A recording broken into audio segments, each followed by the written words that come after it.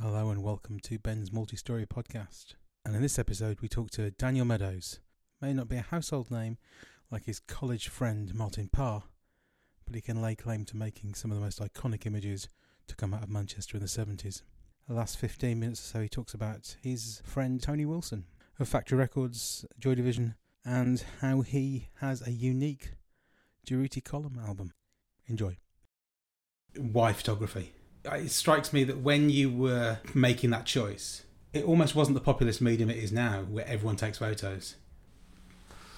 Yeah. Well, why photography? It's a very good question, and I would say, well, it never was just photography, because I always recorded audio as well. So a lot of the people I photographed have audio recordings that fit with them. And so for a large part of my life as a documentarist, meeting strangers and recording stories, I was yearning to match the pictures with the words, and it couldn't happen until the digital age, when we had a new set of tools that enabled us to do that on the kitchen table.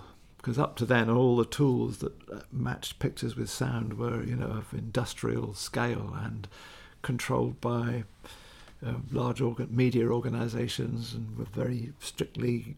The use of them was very strictly governed and controlled by trade union practices and all the rest of it. It was very difficult to get access to the equipment you might need to do that. So, yeah, I would say photography, yes, but sound was always important too. So, but the photography did come first, and it came first because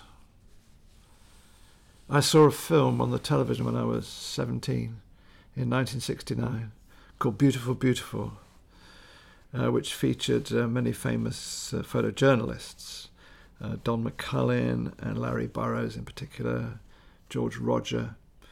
But the one who really hit me was Bruce Davidson, working on his East 100th Street project in New York, photographing Harlem.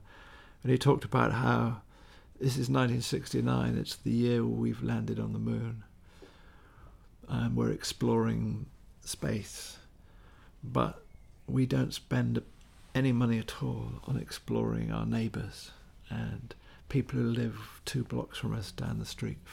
And I remember thinking that was a very powerful message to me as a young, curious, uncertain bloke who was still at school and wondering what I was going to do.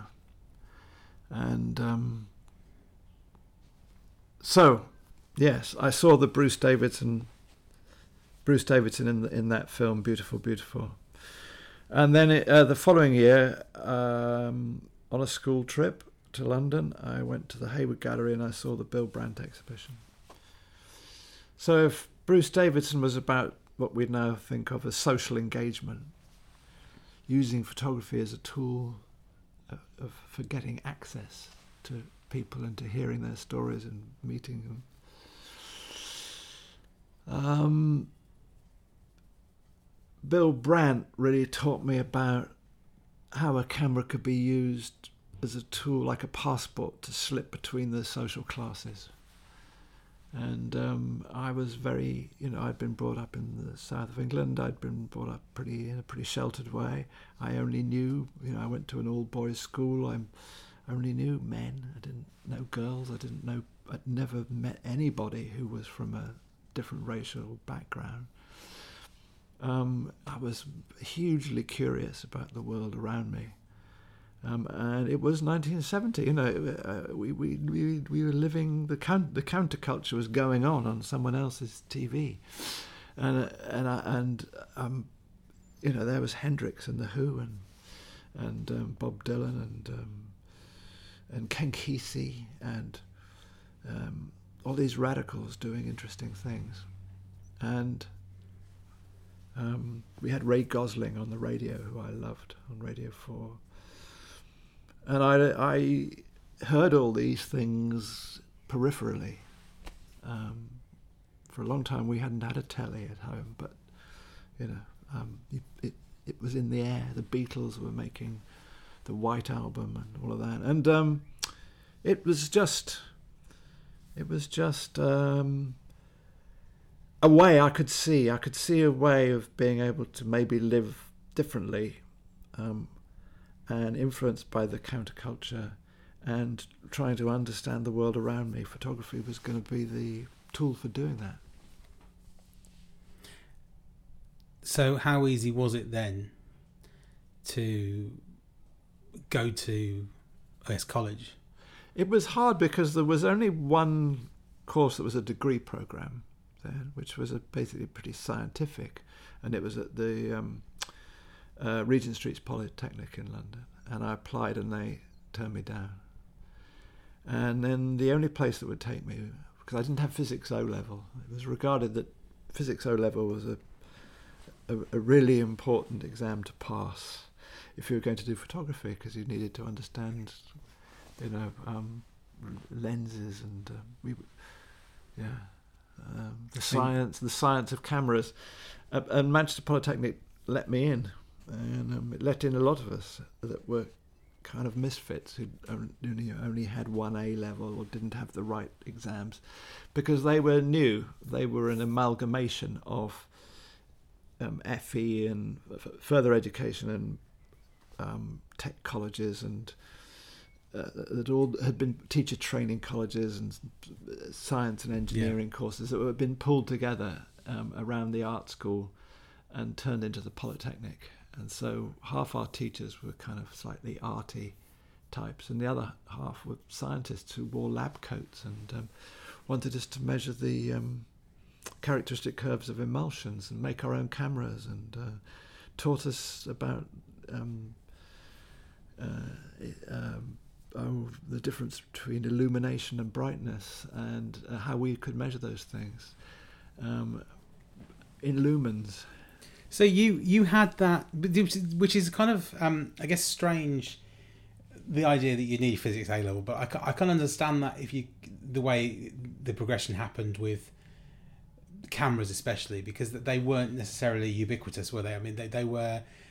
I guess I lived at a time when I was growing up and I got into photography because it was very cheap and very kind of everywhere. You go to any shop and they sold little 110 cameras with a terrible cartridge. You look back and you think, no wonder the prints are awful, the size of the negatives, the lenses, and all that. But it was there, and it was a thing. It was photography. Whereas, like you said, you were kind of inspired by people who, it was real cameras. It was kind of real. I say large scale photography. I know that a lot of the guys they use like rangefinders or SLRs, but at the same time it wasn't like it is today. So because you had that grounding, do you think that actually gives you a better understanding of how to take a photo, of what a good photo looks like? Not really. I think what made the difference to me at art school was the other people who were also students at the same time. I was just very fortunate to be in a little gang of people who were equally ambitious and curious, and so Brian Griffin and Martin Parr, Kate Mellor, Charlie Meacham, Pete Fraser, they were all either in the same year as me or one ahead or one behind. And we used to meet at Brian Griffin had a flat in Moss Side, on the corner of Alexandra Road. And I live opposite him above a chip shop. And on Saturdays afternoons, my girlfriend at the time, Shireen, used to make these curries. And we'd take them over to Brian's, and then Martin and Charlie and one or two others, Kate and Brian and I would sit down and we'd try and work out what was going on in photography, because we had no teaching about contemporary photographic practice. We were taught about how to. It was basically a commercial photography course, and they were trying to teach us how to work in a studio. And the route for us would have been through being an assistant maybe in a London studio, and then working our way up. and we were actually not particularly interested in that route. The group of us, Martin and I, were very determined that documentary was in the area that we wanted to work in, and so we used to meet and we'd get stuff, Creative Camera magazine, we'd get old albums, Bill Jay's edited editions of album, and there was a weekly photographic newspaper called Photo News Weekly or something. I seem to remember it was printed on yellow paper. Anyway, we used to get all this stuff, and we used to try and make sense of what contemporary practice was in photography, and then we'd set ourselves tasks, and we'd go off and, I'd go off and do, Knutsford May Day Festival, and Martin would go off to Bellevue Pleasure Park, and Brian would go off to the ballroom dancing in Blackpool or something, and then we'd come back, and then the group of us would have a judging of each other's photographs, and we'd have, and there's a guy called John Greenwood who was a sculptor who made a trophy for us, and and we used to set each other things to do. And that was where we really learned. That was the first time I came across photographers like Diane Arbus and Lee Friedlander, Gary Winogrand. I mean, the Americans always led the field. I think largely because there was something to do with numbers. If you've got 0.3% of the population who are mildly interested in photography in America, I don't know what that it equates to. If you publish a book, then maybe you'll sell 1,000 copies of it, and if you sell 1,000 copies of a book that's $20 or whatever, you've got enough money to do the book. Whereas in Britain, if it's the same ratio, you haven't got enough money to do the book. So, and there weren't photography books really, because the printing in Britain was incredibly poor, and the first photography books that were being published in Britain were being printed in America by Rappaport Printing in Massachusetts, I think it was. So Rochester, wherever anyway. So yes, we did have good tutors. Alan Murgatroyd, John Fisher, Roger Beecroft, Jack Tate kind of held it all together as the head of the school, but they were people who were kind of steering us in a commercial photography direction in the studio, and this sort of little group of us getting together and seriously trying to interrogate contemporary photographic practice was where I learned the most, and we taught each other. One thing that struck me when I saw the Salford photos, June Street, which you and Martin Parr collaborated on, and they're a series of photos of families sitting in their front room, their living room, I guess, because they're the back to backs, aren't they? The terraces, the 2 up, 2 down. They felt like almost like they felt classical. Well, they are a typology. They're photographed into the room in the same direction, and so well, that's not quite true. They were shot in 2 different directions, sometimes towards the window and sometimes into the house, as it were. But they were always grouped around their sofa or whatever furniture in the front room. The reason Martin and I worked together on 2 projects, and mainly it was because I had a car. And so, he always wanted a lift, and we were friends, we were chums, and we were also misfits on that. Martin, they tried to get rid of him at the end of the first year. It's well documented, and Alan Murgatroyd came to his rescue and managed to keep him on the course. I'd been ill. I had glandular fever in my second year, and missed a great chunk of it from about January through to I think even as far as April or May. Several months. I was in hospital for some of the time, and so I was in a hurry to kind of catch up. And Martin was quite anarchic, difficult to teach. But we hit it off because we both had the same ambition, which was to shoot documentary pictures outside and not be in the studio. And we used to do things together, one of which was that we went to a Granada TV open day. And Granada had opened up their studio to show off the new Coronation Street set, which was an outdoor set. So in other words, you could walk into their back lot and there was a street. It was all differently sized and bits of it could be moved so you could get cameras inside. But basically it was the exteriors. And this was, to us, quite funny because it was an idealised form of something that was supposed to be depicting everyday life.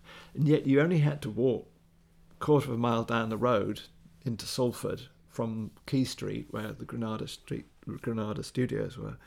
And you could see these buildings all being pulled down. The Rovers Return was actually a pub not very far from the Granada studios, and it was derelict at that time. It had closed down in 1972, and it was, but it was a closed down pub with there's still the writing on the wall. And we asked around, we walked around there and tried to find a street that had been used, that was still lived in, but had been used by the filmmakers making Coronation Street. And we found June Street, which was perfect. It was a perfect street, exactly as those streets had always been, cobbles. Every house was lived in. It was scheduled for demolition. They were all about to move out. And I wrote a letter. I drafted a letter. And I don't know whether we typed it or whether it was handwritten. I've only got the draft of it. The actual thing doesn't exist anymore. And we posted this through the door letterboxes, and then nobody was very enthusiastic. And then eventually one woman, old love, said, "Okay, yes, I'd like to have a picture taken." And we borrowed the Hasselblad, which was a studio camera, and I'm really glad we did. We had to really twist the arms of the technicians to lend it to us because it wasn't never supposed to go out of the building. And we borrowed this beautiful Hasselblad with, I think, a 40mm lens. Mm-hmm. And a tripod, obviously, and we took a light bulb, very bright studio light bulb, which we put into people's light bulb in the middle of the room. There was always a light bulb in the middle of the room. And we also took some 50 pences with us to put into people's light, because they mostly had electricity meters, so you needed to feed their meter to keep the light going. Yes, so she had a picture done, and obviously she showed it to the neighbours, and then the neighbours thought, "Oh, that would be nice, and it's free and everything." So gradually during that period, which was just after Christmas, in the period between Christmas and Easter in 1972. So I've got, I'm completely wrong. Between Christmas and Easter in 1973, because in Christmas and Easter 1972 I was ill. 1973, we worked our way down the street and photographed people and built that set of pictures up. The idea was, I think we both had slightly different ideas. Martin was fascinated by the wallpaper and the sort of surreal nature of the things people had, the tights hanging drying over the fireplace, the dogs, and in one picture there's a tortoise. I like the way you talk about them as being sort of Gainsborough classics. I was trying to kind of dignify the ordinary, I've always had this thing that media is top down, and the attention is always wrong. The media points itself in the wrong direction. It's like at the moment we're living through a massive existential crisis in the meaning of who we are as British, and the radio and the television is just full of portraits, radio portraits and interviews with is it 12 now candidates for the leadership of the Tory party. Yeah. It's like we're all looking in the wrong direction all the time, and I've always felt that about the media, and we were part of that post-counterculture generation who were trying to do everything alternatively. The word was alternative. There was a wonderful Bible we had, which was called Alternative England and Wales, which taught you how to be a hippie and a head and somebody who could do things differently and in a way that engaged with communities and didn't exploit people and enabled you to live a freer and different kind of a life. And I bought all that very much. I think Martin was less into all that, but I did buy that. And I also, we were trying to make alternative ways of making media and reaching an audience with it. And at the same time, I had my idea for the Free Photographic Omnibus, which we can talk about a bit more in a while. But at that point, I needed publicity for it. I needed to raise money for it. And I was knocking on the doors of TV producers and radio producers and newspaper editors, reporters, trying to get attention for my bus project. And I bumped into a woman called Linda McDougall at the BBC in Manchester, and I said to her, I'm trying to do this bus project. And she said, well, that's all very well, but what are you doing now? And I said, well, me and my mate Martin are photographing everybody in the street in Salford. And she said, I'd love to come down with you. So she recorded everybody in that street talking about their fears and worries about moving house and the fact that the houses were going to be demolished and they'd be reallocated homes probably in flats and so on. And there was a lot of anxiety around that. And we made I don't know how long it was, a 3-minute item for Look North. And it went out on the BBC evening magazine programme as a set of still pictures with the voiceovers of the people in the pictures talking about their fears and worries about moving. And, I thought it was just brilliant. There we were, a couple of students who never published anything, and suddenly here we were reaching a massive audience in Manchester. With this set of pictures. It was before the days of video recorders, so I don't have a recording of that. I do have the script of it, so I know what the programme was like. I was going to say that videotape was very valuable then, wasn't it? And you've got that case of all the shows from the BBC that were taped over. That's right, but yes, they went out. It went out live, so it was kind of stitched together live. So if you hadn't actually recorded the live program, you wouldn't have it. And there were no recorders available at that time. I mean, later on in the 80s, a decade later, you had VHS recorders, but they hadn't been invented. But I just loved it that. You had this sort of common culture of people sitting around their tellies while they're having their tea and watching themselves, as it were, and instead of watching, politicians. So you said about what Martin, you think Martin liked about them, got out of them, which is the minutiae of the people's existence, the clothes they wore, the wallpaper, which are, there's some amazing wallpapers in there, and carpets, the budgies, and the little strange things on the wall. But for you, what was it? What was the? I'm obviously from a documentary point of view. You want to document them, but is it about telling their story? Yeah, I'm always interested in engaging with people and hearing their story. Yeah, and I loved it that Linda could join us and hear the story. So the pictures were animated with the sound. I just loved that combination of pictures. But don't you think those pictures tell a story even without that sound? They do, definitely they do. Yeah, and I don't have the sound to go with them anymore. I did revisit it for a radio documentary with the BBC in 1996, where I revisited a lot of the things that I'd photographed as a younger man. A half-hour radio documentary called Living Like This, produced by Mark Berman and my mate Alan, who I've worked with a lot over, Alan Dean, I've worked with a lot over the years, one way and another. He's always been a collaborator.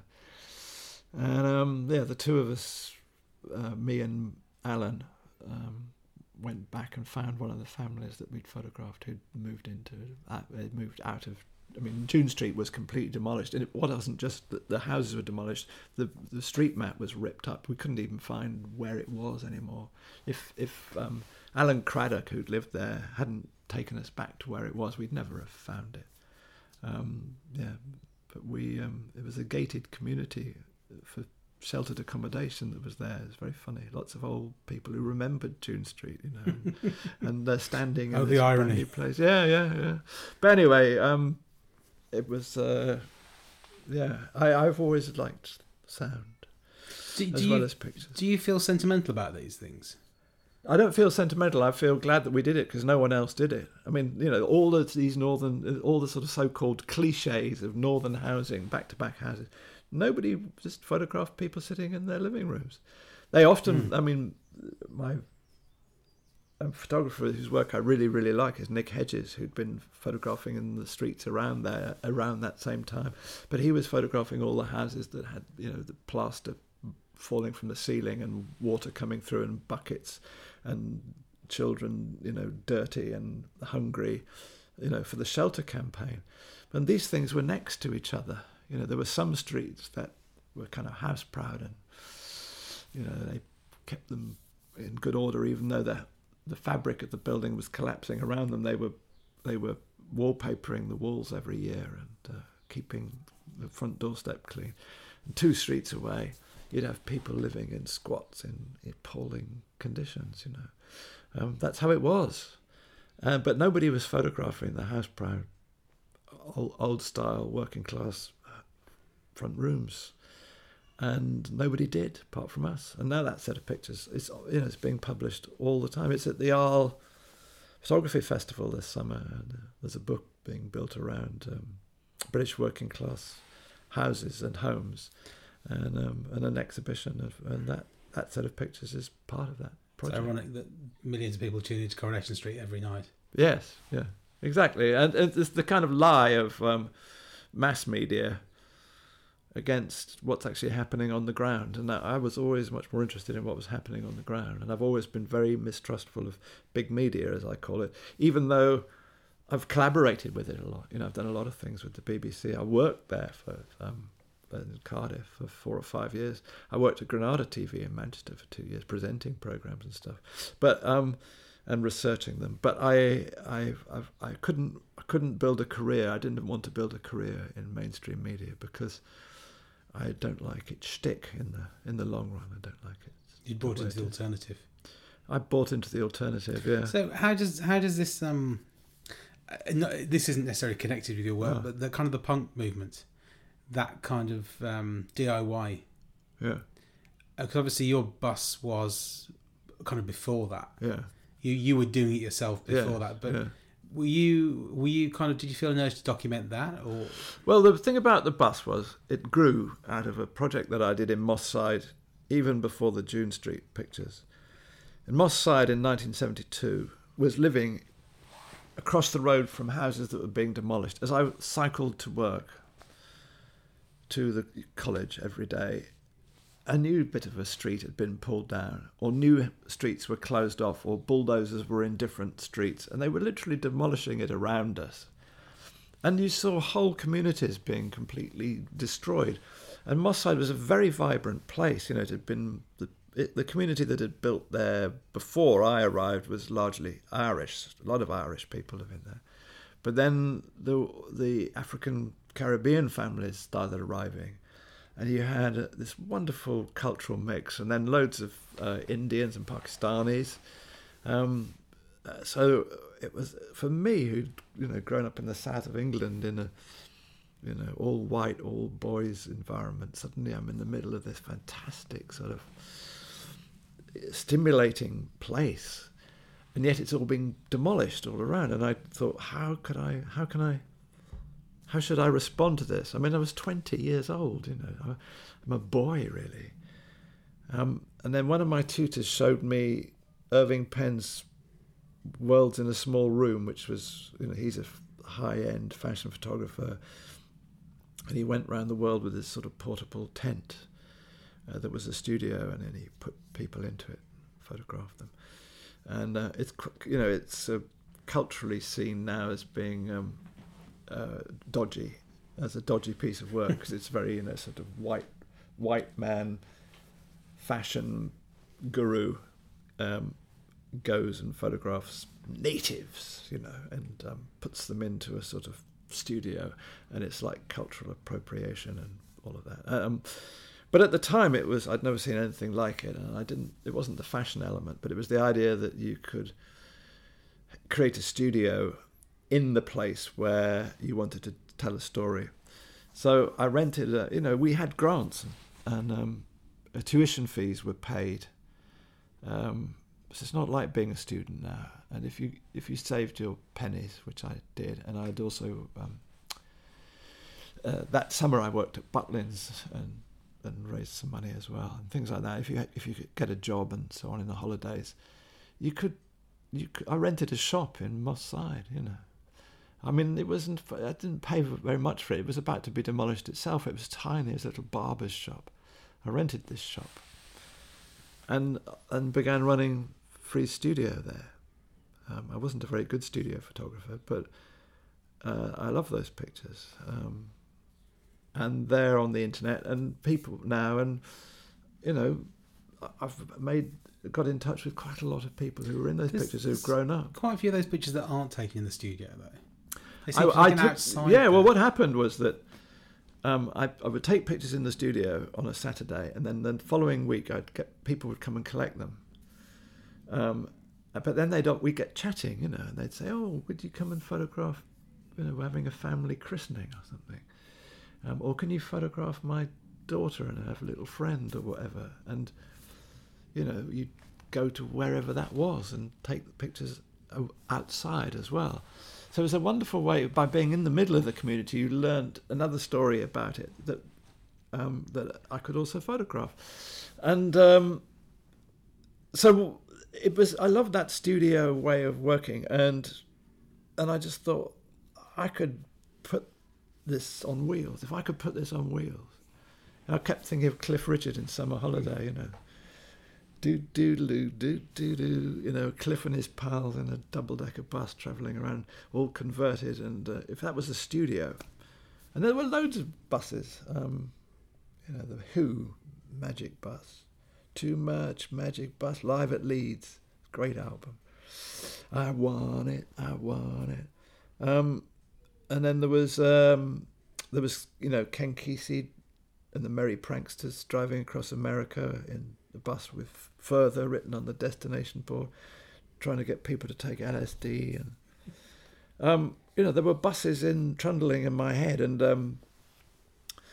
I thought I'll get one myself. So I spent most of my final year, apart from the June Street pictures, I spent most of my final year doing a massive, what we now call crowdfunding project, but raising money so I could buy a bus and set off around England running free portrait sessions, and then following up with the people who I'd photographed on stories that they told me of things that were happening away from the bus. So I could just arrive in a town and suddenly you've got, something's happening, you're making something happen, it's slightly performative, you've got to get out there and be jolly and meet people and point the camera at them, take their picture, and then you've got to arrange to get it back to them, and then when they come and collect it the next day or whenever,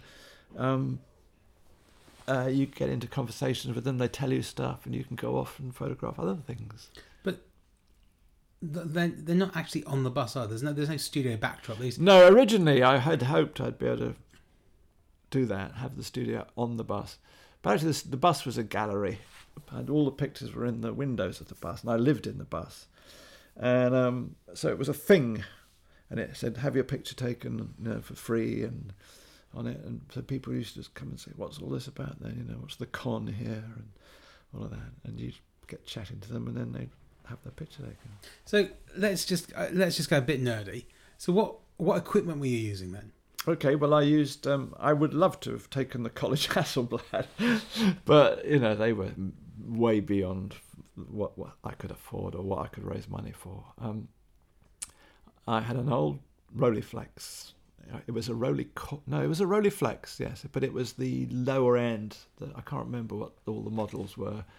It was a Rolleiflex, but it had it was not the top end Tessar lens. It was a slightly less good one, and it was quite old, and the lens was quite scratched. So a lot of those pictures are quite soft. But they're still square format, aren't they? They're square format, medium format. So you got a big negative, and so you could blow it up quite big, and you got quite nice quality. Yeah, twin lens reflex, very convivial camera, because you could mostly with a camera you put it up to your face, and I'm very tall, so I'm then looking down at people, so it's sort of patronising, and also you're not looking at them, you're not looking in their eye, you're looking through a lens at them. You become a sort of machine. And I was never any really good working that way for portraits. But the Rolleiflex is a lovely camera because you have it round your waist and you look down into it. And then you look up and you engage with the person that you're photographing. And then you look down into it again. And it's back to front. The picture's back to front. So, you're twiddling the focus knob, and it's just a lovely thing. And then you're looking up and you're engaging with the person. And I loved that sense of engagement. And then you'd say, maybe look in the lens. And I only took one picture. I never took one. I didn't have enough money for film and paper and stuff. You get 12 out there, 12 out of a roll. You get 12 pictures. And also often there were little groups of pairs or 3 people, or in one case 5 people. And you just made 5 prints from the same negative rather than having 5 different negatives to print from. So, and I had a darkroom upstairs on the bus, and I used to sit up at night in the back there, sitting in a sort of this tiny darkroom, making these little prints, depending how much money I had. Sometimes the prints were quite small, sometimes they were up to 10/8 or maybe 2 on a piece of 10/8 paper. And then I laid them, I washed them. Washing was always a problem because really you should wash in running water. Under running water. And I usually just had a bucket. I used to have a couple of buckets. It's always raining. So I'd always have buckets catching rain because they had these lovely gutters on the edge of the bus, and you could put a bucket underneath it, and if it was raining it would fill up quite quickly.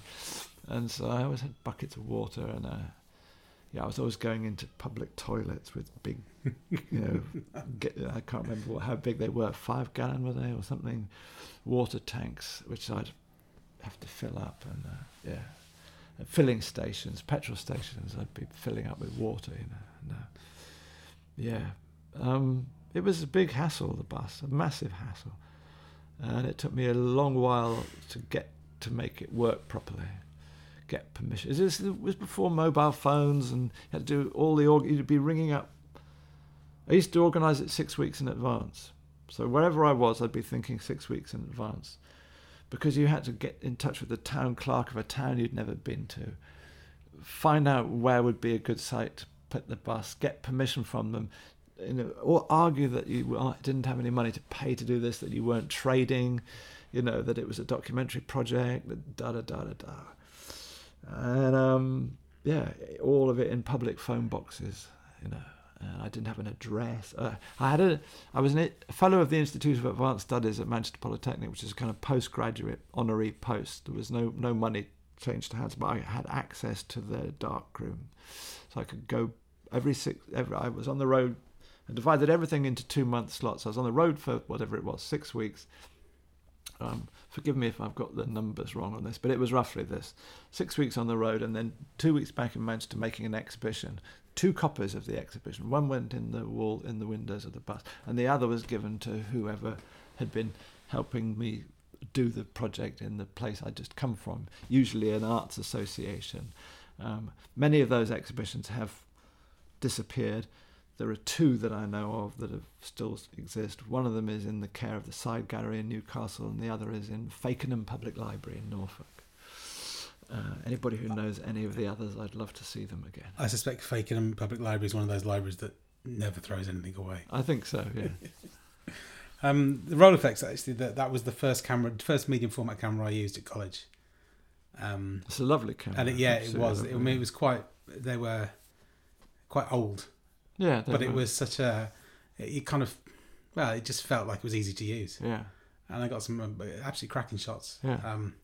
They were all portraits, enough, because that's what I love about your work. It's because it's I'm always drawn to work that I wish I'd done, if that makes sense. Whether it's that's understandable. and I do that with like illustrations or paintings or whatever. It's always the people that do things like I would wish I'd done them, but they do them much better. Yeah. But I always think, oh, that's really good. That is. Obviously, you've got to get lumped in with Martin Parr, because you kind of started off together, and he's gone on to be this kind of shortcut, I guess. It's this shorthand for a certain kind of imagery. But it's interesting what you say about what he was interested in, even in the June Street images, because that you can see that running through all the most popular of his work, or the most used of his work. And when I look at something like National Portraits, and when I first saw it 20 odd years ago, whatever it was, when it kind of had a resurgence, it struck me there's a much purer form here. I don't know whether it's less judgment, because it's hard to be judgmental in a photo, but there seems to be, of the moment of yours, under processed almost. It's almost like I think the main difference between Martin and my work is that he and I have a different approach. His approach is to identify everybody as a type. So he'd say, okay, I'm interested in nationalism at the moment because of Brexit. So where can I see nationalism on display in a way that is clearer and brighter than anywhere else in Britain? So he then goes and researches it and discovers that there's a group of people who meet in, I can't remember where it is, Dudley or somewhere in the West Midlands, I can't even remember when it is, but it's St George's Day, I suppose it is, yeah. And they celebrate Englishness, and they wave the red and white flag of St George, and it's everywhere, out of everybody's windows, on their cars, and there's this massive celebration. And he'll go and photograph that, maybe 3 or 4 years running, and get out of it, a handful of pictures which identifies this type of behaviour. And I admire that, and he's been extraordinarily successful doing it, and he's made a lot of money doing it, and I don't begrudge him any of that. He's a very clever man, and a brilliant photographer. But my approach is different, that's all. My approach is that I believe in treating people as individuals, not as types. And that's the difference. He's not really interested in the particularity of an individual story within the type that he's identified. Whereas I'm not interested in whether somebody fits to be a type or not. I'm interested in listening to strangers. I like just this wonderful... The thing about the bus was its fabulous serendipity, that you'd meet strangers every day who'd tell you stuff and pose for their picture. And I love the fact that we are all so different, so very different. And the idea of trying to trap people into being a type is repulsive to me. And that's not what my work's ever been about. And so, I don't make money. And for a lot of my life, I've never thought of myself as successful. So who's to say that I'm right? But that's all I can say is that's the thing that is strongest in me about my work.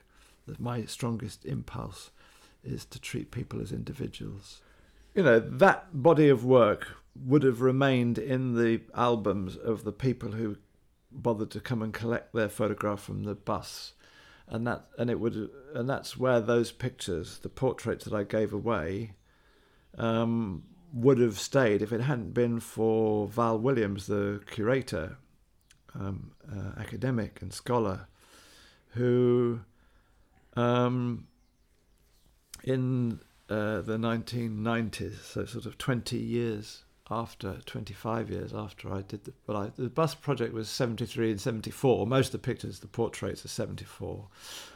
And then in the late 90s, yes, so 25 years later, Val put that National Portraits exhibition together from going through my negatives. And, I edited out, I can't remember how many it was, 150 pictures or something, and she edited 40 or so from those. And that became the National Portraits exhibition. And we had a disagreement, we didn't fall out as friends or anything, but she saw them as being representative types and wrote about that. And I said, I don't like that bar. I don't see them as being representative types. I'm interested in them as individuals. And it spurred me to go and find people again. And by then I was teaching in a journalism school. I was working in Cardiff at the the posh university, which has this long-established journalism school set up by Tom Hopkinson, the former editor of Picture Post, mostly training postgrads. And I went to work there, initially teaching photojournalism, but I quickly became involved with developing the tools of new media as the digital age arrived. Val did that exhibition and that book, National Portraits, and 97, as you rightly say. And I was so curious to find out what had happened to those people that I used my connections within the newspaper industry and how, understanding how the newspaper industry worked then anyway, to go back and find some of those people again. Because obviously I didn't have addresses. They just came back to the bus and collected their print or not. So I just had portraits, no names, nothing, And I thought I'd choose 3 towns that might have some kind of community built around industry or whatever, where the people might not have left, might still be there. And I picked, the 3 I chose were Barrow-in-Furness up on the northwest coast, Hartlepool on the northeast coast, and Southampton in the middle of the south. So a sort of triangle, 3 towns. And I worked them one at a time, and I got to begin with. I went off on my own steam to Barrow-in-Furness, but Val sold the story of the bus portraits to the Guardian, and they paid £1,000 to me, and that was enough to fund going back to Barrow-in-Furness and working with the local newspaper there over one summer and tracking people down and going on trips back to Barrow. I was living in South Wales. I was living here actually in Monmouth by that time. We'd been living in Newport for 10 or 11 years before that. Yeah, so driving from here up to Barrow-in-Furness, getting there and organising to photograph people again. And that little body of work started to build, and I was able to sell it as a radio documentary, and that raised another £1,000. I went back to Hartlepool, and that's when I worked with Alan Dean, and he came and did a lot of audio recordings with me. So we were gradually starting to build up the audio of meeting these people again and hearing their stories and re-photographing them. And then Granta, the literary magazine, which also has photo spreads, did a whole chapter, 40 pages, of my pictures and its stories, the people talking about what had happened over the 25 years. I put an exhibition together that started to tour on the continent in different places and in Ireland. And then Granta paid enough money to go to Southampton. And so it built like that. And each time working with the local newspaper, each time persuading the local newspaper to run a big feature with lots of little pictures, and then people identifying themselves or other people, and then phoning into the newspaper and building a list. And then we organised a day when people could come and be re-photographed. So it was working at, local newspaper level and re-meeting people again and photographing them. And that became the book The Bus, which was published in 2001. And that's the story of that journey, finding people again and proving to Val that I didn't, that to me the thing that was really exciting was how people's lives had panned out and who they were and everything, and how difficult it is pin people down to being types or representative of anything other than the experience of being them. And I love it when people talk freely about who they are and what their experiences have been. And so I worked a lot on the writing at that time, working the strategy for how to bring these stories together in a way that would be interesting to an audience. And so I developed a strategy for recording people and then rewriting it all, because oral histories are really boring when they're written down. All the ums and ahs and so on. I mean, it's great for museums and libraries and so on, but for storytelling, we all need our editors. So I became a kind of editor for these stories, and like somebody would be talking about 5 or 6 things at the same time, all mixed up, about their relationships, their work, their ambitions, their disappointments and so on. And they'd all be mixed up. And I'd break those down. So I'd have a section on relationships and a section on ambition. And I'd rewrite the whole thing as a narrative. And I'd give it back to them. Well, at different times I've worked in different ways. I've developed this way of trying to tell people stories. But the way it's finally evolved, the way I work now, although I've more or less stopped working now, but the way I have been working up until 2015, is that I give that version back to people and say, okay, what do you recognise about yourself in here? And, use the red pen and change it any way you like. And people we then start to collaborate on this written piece. The people in the pictures retelling their lives.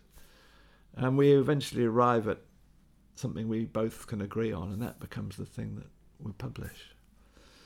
And so that's how I've been working. And I've got a new book coming out in October this year.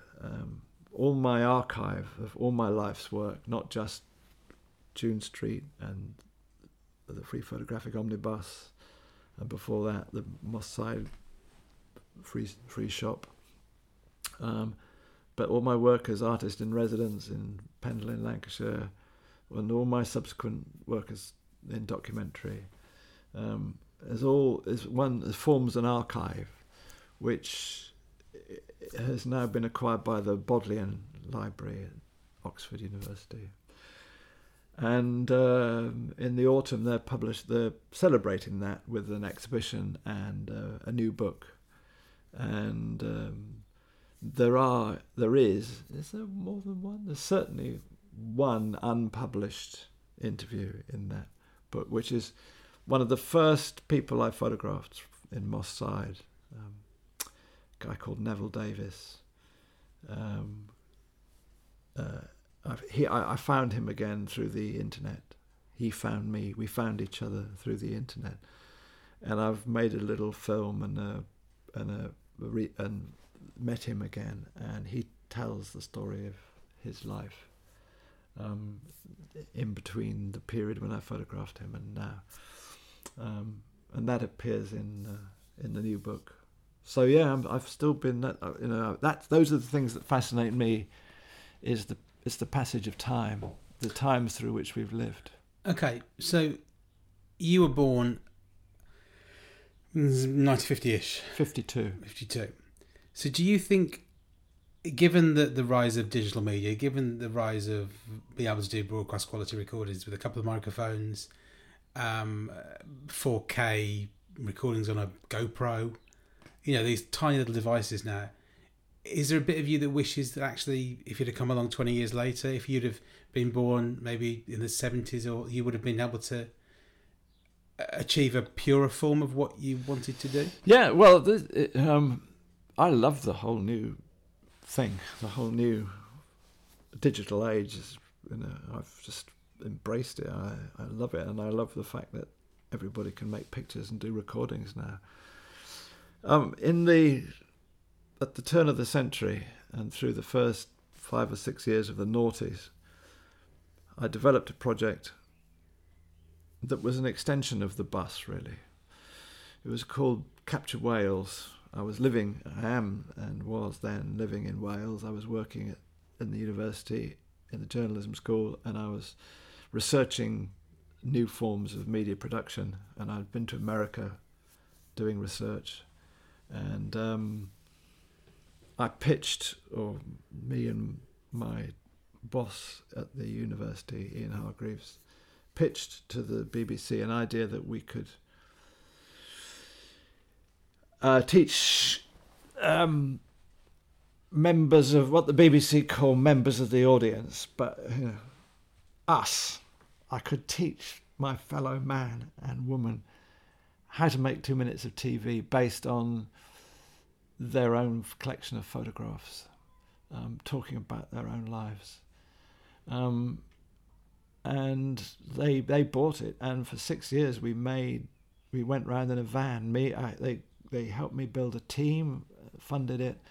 I went on secondment to the BBC from the university, and we had a white Mercedes van, and it was full of laptop computers, and we drove around Wales, teaching people how to make 2 minutes of TV, making what we call digital stories, which was a media form that I borrowed from a group of guys working in California, who actually came over and helped us get going. Joe Lambert, his name was, and the wonderful Dana Winslow, actually the third. Look him up on YouTube and play his lovely films. He was a huge influence. As much as Bruce Davidson had been to me, the photographer Bruce Davidson had been when I was a schoolboy, and I saw beautiful Dana. When I saw Dana Winslow actually's little films, I wanted to go and study with him and see how he did it. And so, in the early days, this is before YouTube, before smartphones, but in the early days of the new digital equipment where you could make and produce a piece of TV on the kitchen table, that really excited me. And so we had a great time travelling around Wales making those films, and I love them. I absolutely love them. You can't see them anywhere. It's one of those projects the BBC made, and then it's all was shelved and it sits there somewhere. There is a duplicate set of 600 of the films in the National Library of Wales in Aberystwyth. I sneaked a few into the British Library in London, and there's quite a lot in my own archive in the Bodleian. So hopefully one day there'll be a knock at the door and there'll be some eagle, fresh-faced TV researcher who comes and sees me and says, "Now tell me about digital stories, Daniel. What was that all about?" But of course, then it was new, and now, 20 years later, everybody's carrying around the tools of digital production in their smartphone in their pocket. I think we've reached a strange point where the technology, what the technology can do, outstrips our ability to do it well. Do you think we've only just reached that point? No, I think we reached it probably 7 or 8 years ago, really. With the once you could record and edit video in a smartphone, at that point. So people are. I mean, what I always think of for the broadcasting, publishing, all of writing something, researching something, making something, producing it, and publishing it to an audience is a kind of privilege to be able to do that.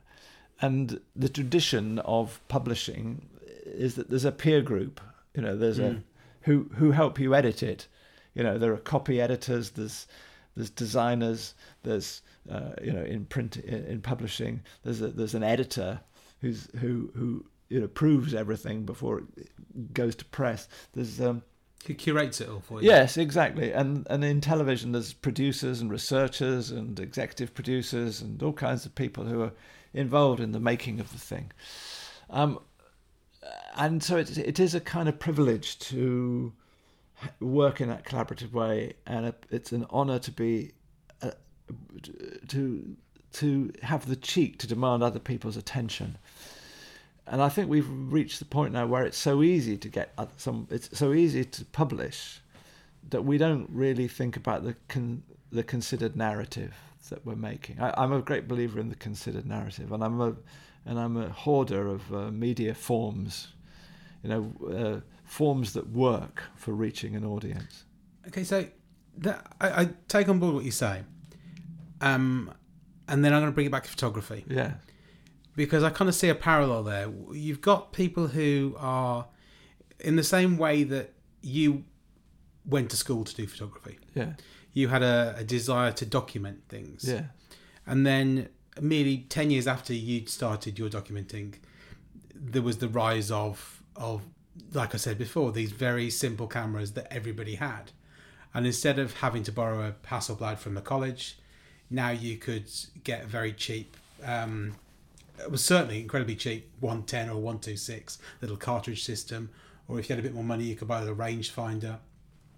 And then there was this huge kind of mushrooming of photography where people kind of took photos, but they didn't consider them, they wouldn't certainly put them on a par with published photos because there was nowhere publishing them. You had them in your hand, your holiday snaps from a school trip, or kids took them there. Everyone had a camera. But now it seems to me it's the same thing happens now, but instead of them not being able to put them anywhere, they now put them in the same place, same media space as things that have been produced by people who have been trained in it or have things curated for them by a peer group. Yeah. So you can, the argument there is, I guess, that you have that incredible now freedom to put work out there, but then who does curate it? Yes, I think there's a problem over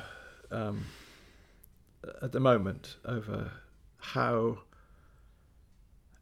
best to reach an audience with serious work. Like when I lived on my bust and I was putting in my whatever it is, 1,000 hours of working out how to do it. The first 6 months I didn't really crack it. It was only when I got to, I think, Portsmouth or somewhere like that, or Oxford, that the pictures started to work. And then, I developed a way of being able to do them more efficiently and produce better quality pictures. And I think all projects require that kind of intense relationship with the production process. Like being a photographer, I've never ever made good pictures when I go out with someone else. When you go into a strange community and meet strangers, you've got to be on your own. You've got to be exposed, you've got to be vulnerable, you've got to be all of that. It's got to be it feels a bit dangerous sometimes. Somebody told me once that, I've always thought of myself as rather a cowardly type kind of person, in that I always back off if there's any violence going on,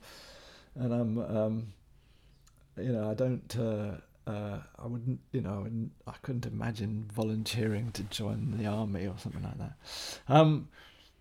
But somebody said to me that the bus project was a very brave project because I was exposed in that you're a complete stranger and there you are plonking yourself in the middle of someone's community. So what I'm saying is there's an intensity to making work of the kind of quality that I've been trying to do. And I think that's shared by all people who do projects seriously. I think there are a lot of people who think that photography is just about the camera or just about pressing the button, and they haven't thought through what their work is about sufficiently. And what I think, what I love about the modern world is that it is possible for people to build communities of interest using social media where they can test each other out, like me and Brian and Martin and Charlie Meacham and Kate and Jackie Ward, all meeting in Brian's flat. We had to sit down together because we didn't have social media, but now you can, And if you're serious about making work, then be serious about it. to me, I have to say, the only work of mine that really matters is stuff where it mattered to me more than anything else that I was doing at that time in my life. It's a very selfish thing, making work. It has to matter to you, and if it doesn't matter to you, it's not going to be any good. And so all I would say to would-be photographers today is you've got to intellectually think through what you're trying to do, why you're trying to do it, and who you're doing it for. Who's going to look at these pictures and why is it going to be interesting? And if you can think all of that stuff through and then make good work to go with it, you'll find it's pretty challenging. It's not easy, and it occupies your imaginative space, and it occupies your energy. And that's really the reason I don't do work anymore, is because I now have multiple sclerosis, and what that does is sap your energy. I don't have many hours of the day when I can think clearly and be. And that's a huge frustration to me, but I would only make bad work if I tried to make work now.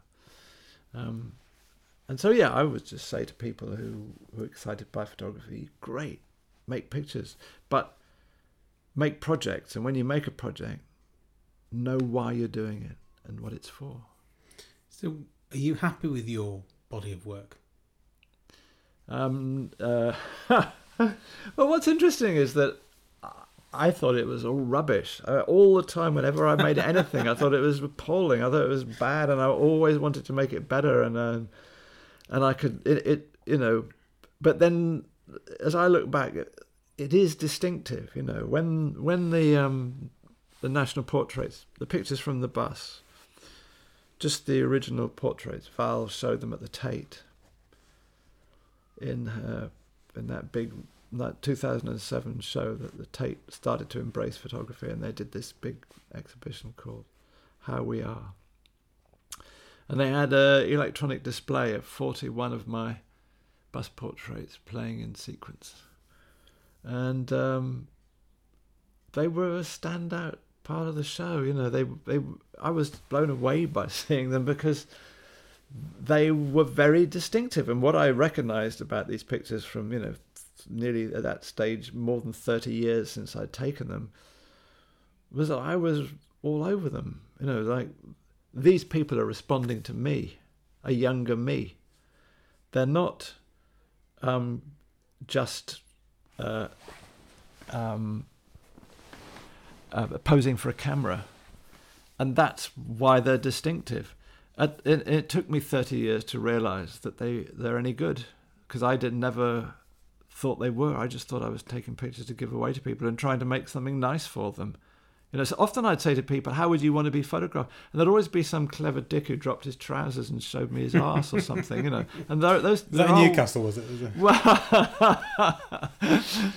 sorry, that's types. I'm putting the types together. Yeah. Well, I can't remember. But anyway, it did happen. And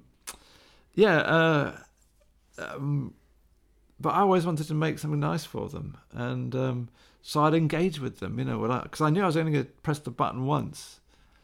And that made those pictures very distinctive. And, So you were impressed by your own work? You thought, these are good. Yeah, when I look at them 30 years later, I thought, actually, now I see them in the Tate. They're not bad, are they? So were you, okay, so that's interesting. Were you impressed with them as photos in their own right? So did you think that's a lovely composition, or captured a moment, or was it just like, these are far better than I remember? Oh, I see. When I saw them 30 years later, yes, 25 years later. Yeah, no, they are far, far better than I remember. I mean, I hadn't even bothered to keep prints of them for myself at the time. In the book that I published in 1975, I think there are only 10 of those pictures in the book of 160 pictures or thereabouts. But the passage of time is so interesting. Photography does, it has this thing that it is freezing something. Photographs are always in the past. And I find, as time passes, they develop a patina of kind of interest that they didn't have at the time. The clothes people are wearing, the something about the openness of expression is also quite interesting. If people aren't used to being photographed, they have an openness of expression that people who are used to being photographed don't. Well, that doesn't happen today, does it? Because everybody's used to being photographed. Yeah, we're in this selfie culture where everybody has a photo. Everybody takes their pictures all the time. I look back at my childhood. It's like, why are there no pictures of me until I was 3? Oh, they're all on slides. Yeah, we didn't print them. They're stuck around a drawer somewhere on slide that no one looked at because my dad just thought slide film was the go at the time.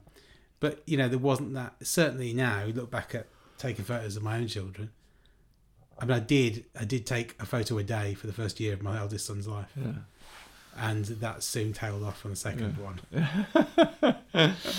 But, you know, it was that kind of wanting to document it. Yeah, but there's more. I mean, my grandchildren have been photographed more times than I was photographed in my entire childhood. And they're only, you know, the eldest one's only 4. So, yeah, there's millions of photographs of them. And it's lovely. I love having the pictures of them. And we stick them all over our fridge and they're all over our computers and our, our devices.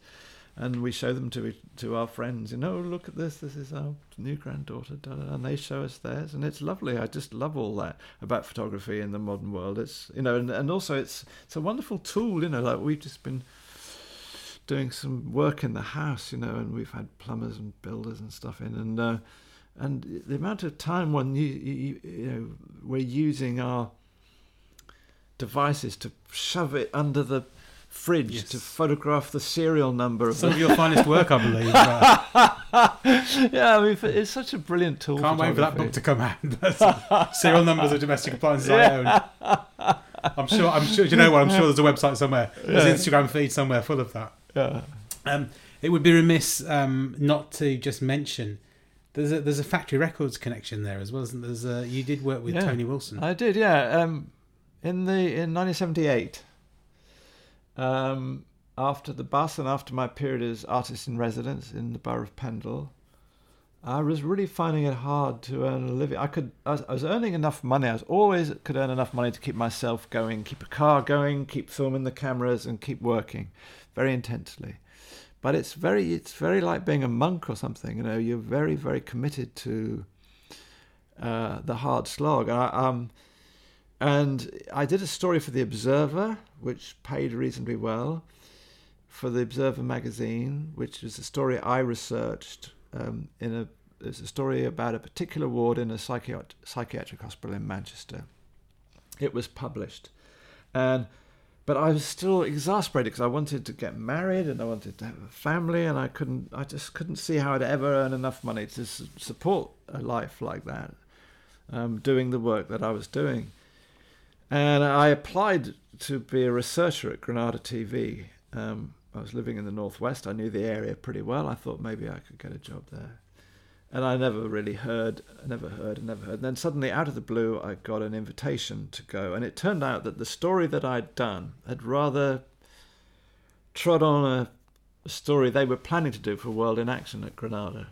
And I think they were a bit pissed off. At my interview, a World in Action producer was present, just listening to me talk about this ward, and because I went to live for 2 weeks with these mental patients in this ward. It was a very stressful thing to put myself through, and I made this set of pictures. I won't bother telling the whole story now, but it was a very powerful story, and the World in Action team were a bit miffed that I got there first, and anyway, to cut a long story short, they used to get 3,000 applications for every job they had going there, and they offered me a job as a researcher. And you can't say no when that kind of, you've been put to the top of the list. And also, they were paying really real money. For the first time in my life, I'd have a job with real money. And I wanted to earn some money. So I went to work at Granada TV as a researcher, and I wasn't very good at it. I found working in a team difficult because I'd always worked on my own. I found working to type, like you were making very formulaic TV. And I wish they'd put me through a proper training course like I put people through later when I was working at the BBC. But they didn't. You were just supposed to kind of pick it up on the hoof and blah, blah. And also, it was a time when they were massively overmanned. There was a huge trade union thing going on in the media at that time, and they were hugely overstaffed. And basically, there was quite a lot of time we sat around not doing very much. And we had this big open plan office in the local programmes department, and Tony Wilson sat at one end of it, and I sat at the same big desk. And I got to know him a bit, and we chatted, and he'd finished doing So It Goes, and we'd started working on What's On, which filled the same slot in the evening. What's On was what it says on the tin. It explained to the people of Manchester, entertainment-wise, what was on that week, and what new music was about, what new theatre was going on, what new anything in the arts was going on. So what time was this? 78 was this? So it was I did it between 78 and 80. And Wilson knew I was a photographer, and he could see that I wasn't, I was a bit of a square peg in a round hole. And one day he just said to me, do you fancy doing some pictures of some of my bands? And I can't remember the order in which these things happened, but there were 3 principal events that I did for Wilson. 4, actually, come to think of it. One of them was we made a film on my programme, What's On, about John Cooper Clarke.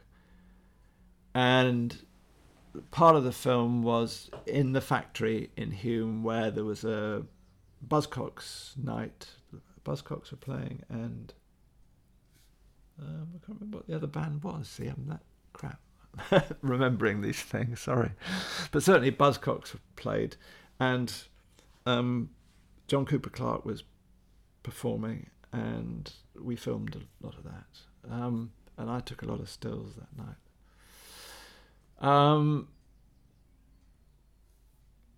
That was one thing. Then there was then he said, could I photograph Vinnie Riley, who is basically this really lovely, sweet guitar player, who was being promoted by Wilson as a band called Durruti Column. But basically it was just Vinnie sitting in wherever he'd playing, with a little bit of help quite a lot of help from Martin Hannett, the producer. And the day I photographed Vinnie, I went down to factory had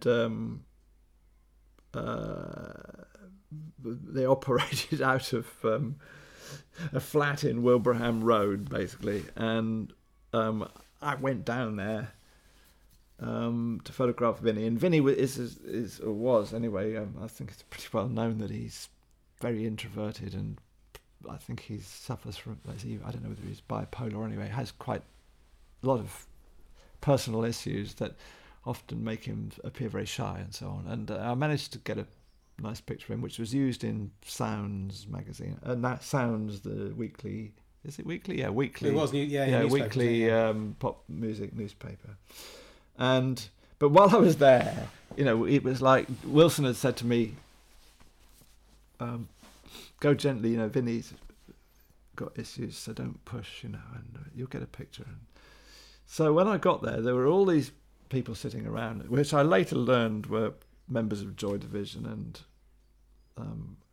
others from factory hangers-on, sitting about with sheets of sandpaper. And they were constructing the album sleeve for Vinnie's The Return of the Durruti Column, which is a lovely album that Wilson was about to release on Factory Records. And, I just joined in making this album. The idea, it came from, the Situationists in Paris. Guy Debord had written a book that had a sandpaper cover, and when you pulled it, the idea was that it, was culturally destructive, not just in what was written in the book, but what was the fact that if you put it on the shelf, it destroyed the covers of the books either side of it. So Wilson wanted to make a record that was like that. He put the record sleeve in and it destroyed the music on either side of it. And so they had these square sheets of, I don't know how an album's 12 inches 12 or whatever, inches, yeah. 12-inch square pieces of Sandpaper. sandpaper, and we were assembling them. And they hadn't quite worked out what the album sleeve would look like or how it would be. And we were sitting around, I just joined in, and I remember somebody handing me, perhaps it was Alan Erasmus or somebody, handed me a spray gun, silver paint spray, and a stencil. And I put the stencil onto the sandpaper, and I sprayed The Return of the Doherty Column on. Then I went off and photographed Vinnie, and when I came back they said, we've decided not to do the silver spray, so you better have that one, Daniel. So I've got a one-off version of, well, I haven't got it anymore because I gave it to the Bodleian Library. It's part of my archive in the Bodleian Library in Oxford. I have this album, which is a one-off. No one else has got The Return of the Doherty Column with that cover. Anyway, so yeah, I first met members of Joy Division that day, and then Wilson asked me if I'd go and photograph them in the studio. So that was when I met Martin Hannett, and I spent a night at Pennine Studios in Rochdale, and they were doing several little sort of lots of pickup bits of recording, but it turns out that what they were doing was, on the single of Love Will Tear Us Apart, it's in two versions. There's one which is the one we all know, and then on the flip side there's another version of it.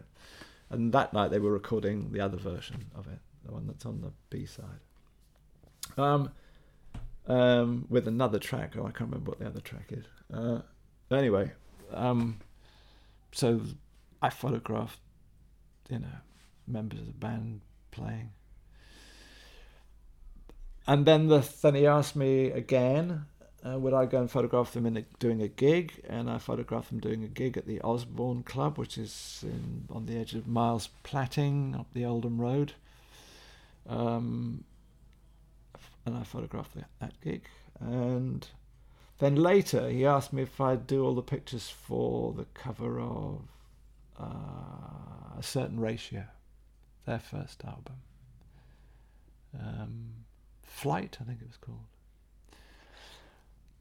So yeah, that's my relationship with Factory. So why not the move into that kind of? That photography of musicians and that.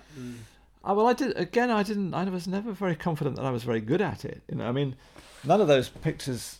There are many other photographers of pictures of Joy Division have been used since, and mine didn't get used very much.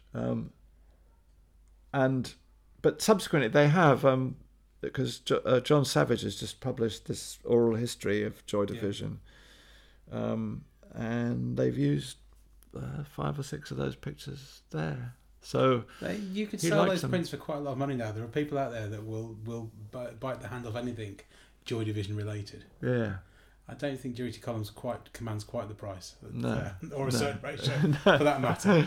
But certainly Joy Division, because there's the whole mystique around them, isn't yes, there? Yes, there is. Yeah. So the pictures that I took were only a few weeks before he killed himself. The pictures of the gig. Were you aware at the time of that being kind of culturally an important thing? Yeah, very much so. Yeah, I mean, it was weird because. The very last film I made, or the last television item that I had a hand in at Granada, was the year after that. I think it would probably be. Oh God, sorry. Again, I'm on numbers, but it would be after I was doing things with Wilson. I was back in Burnley, because I used to drive through Burnley on my way home to Barlick every night, and I met some people who'd taken over the building that was once used by Welfare State International, who were my mentors, cultural mentors. We don't want to. They're in a kind of parallel universe from the punk scene, but their old site, they'd moved off to Alveston from Burnley. Their old site was being used by the Burnley Musicians Collective, and I got to meet them. And I made this really odd film with Bob Greaves. I researched it, and it was an item on the Granada Reports. I can't remember how long it is. It's about 7 minutes, I think. Bob Greaves meets the Burnley Musicians Collective, which was when I listened to your podcast with Boff. Yeah, he was one of the people that is in that film. He's actually Yeah. in that film that we made. So yeah, you were asking me, am I interested in those things? Yes, I'm interested in them. Did I think I could make a career out of photographing pop musicians? No, I didn't, because I didn't think I was good enough. Subsequently, it turns out that I should have been more confident. But at the time, I just didn't think I was doing it very well. That's probably the part of the story of my life. Is it's only in hindsight that I realised that some of the things I've done have been quite good. At the time of doing them, I never felt that. There's parallels between you and Boff, actually, that when you say the things you do, and it's a strange thing. It's that kind of, I think, that awakening of that certain time as well. Yeah, I think this. I think maybe what I've come to realise is that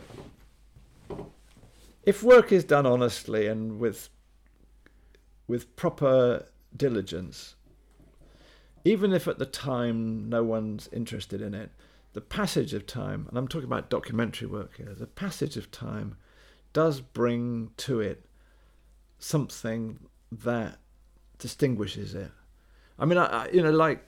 I've done these now and then portraits of people I photographed in 1974, strangers on the streets of Britain, and then I found them again 25 years later, and I'm making them into pairs of pictures. And I've shown this in different countries, and I've seen people stand in front of photographs, those pairs of pictures, and cry, because they're inventing in their head a story that's sad. I've seen people stand in front of them and laugh. But, all human life is in between those two pictures, because our imaginations are telling the story of what's happened to those people in the time that's passed between the one picture and the other one. And, so I've realised that the first picture did have some quality that made it more interesting than just being for the person that I gave it to, the person it's of. Time passes and it developed some kind of significance, and then you take a new picture and you build on that significance and you put the two of them together, and there's a great emotive power there.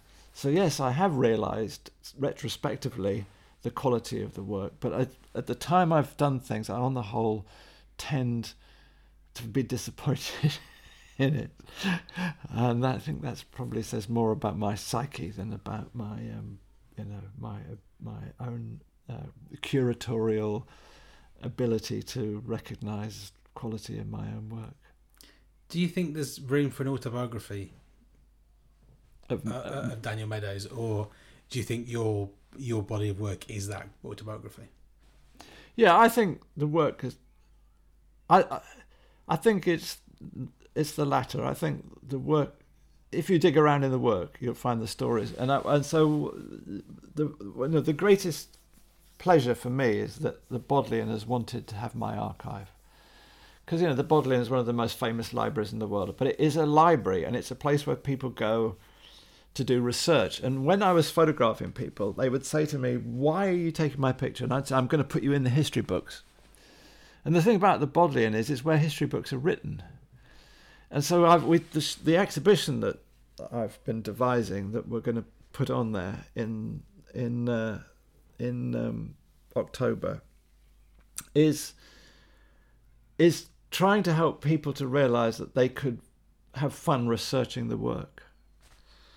And so we're using the now and then pictures, but we're also building this beautiful viewing booth which has 4 bays in it, where you can go and watch these little films, because there are 40 odd now, little films where the people in the pictures talk.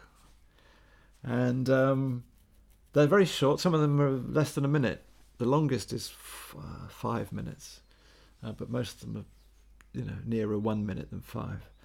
So you can go to an exhibition, and then while you're there, you go into a booth and play the stories of people talking, and that it introduces you to the idea that this is a little window onto a massive archive that the Bodleian has. And you can, get a library ticket, go to the Bodleian, and this stuff can be called up out of the basement, and you can handle the prints. You can look at my notebooks. You can read my diaries. It's all there. Can you listen to Durruti Column album? You can listen. Well, it's certainly you can look at it. I don't know whether they let you play it, but you can certainly look at it. You could handle. You could handle the only. Yeah, the return of the Durruti Column with this silver sprayed, over the sandpaper. I might have to make a journey just to do that. So thank you for talking to me today, Daniel. It's been a great pleasure, and thank you for coming all this way.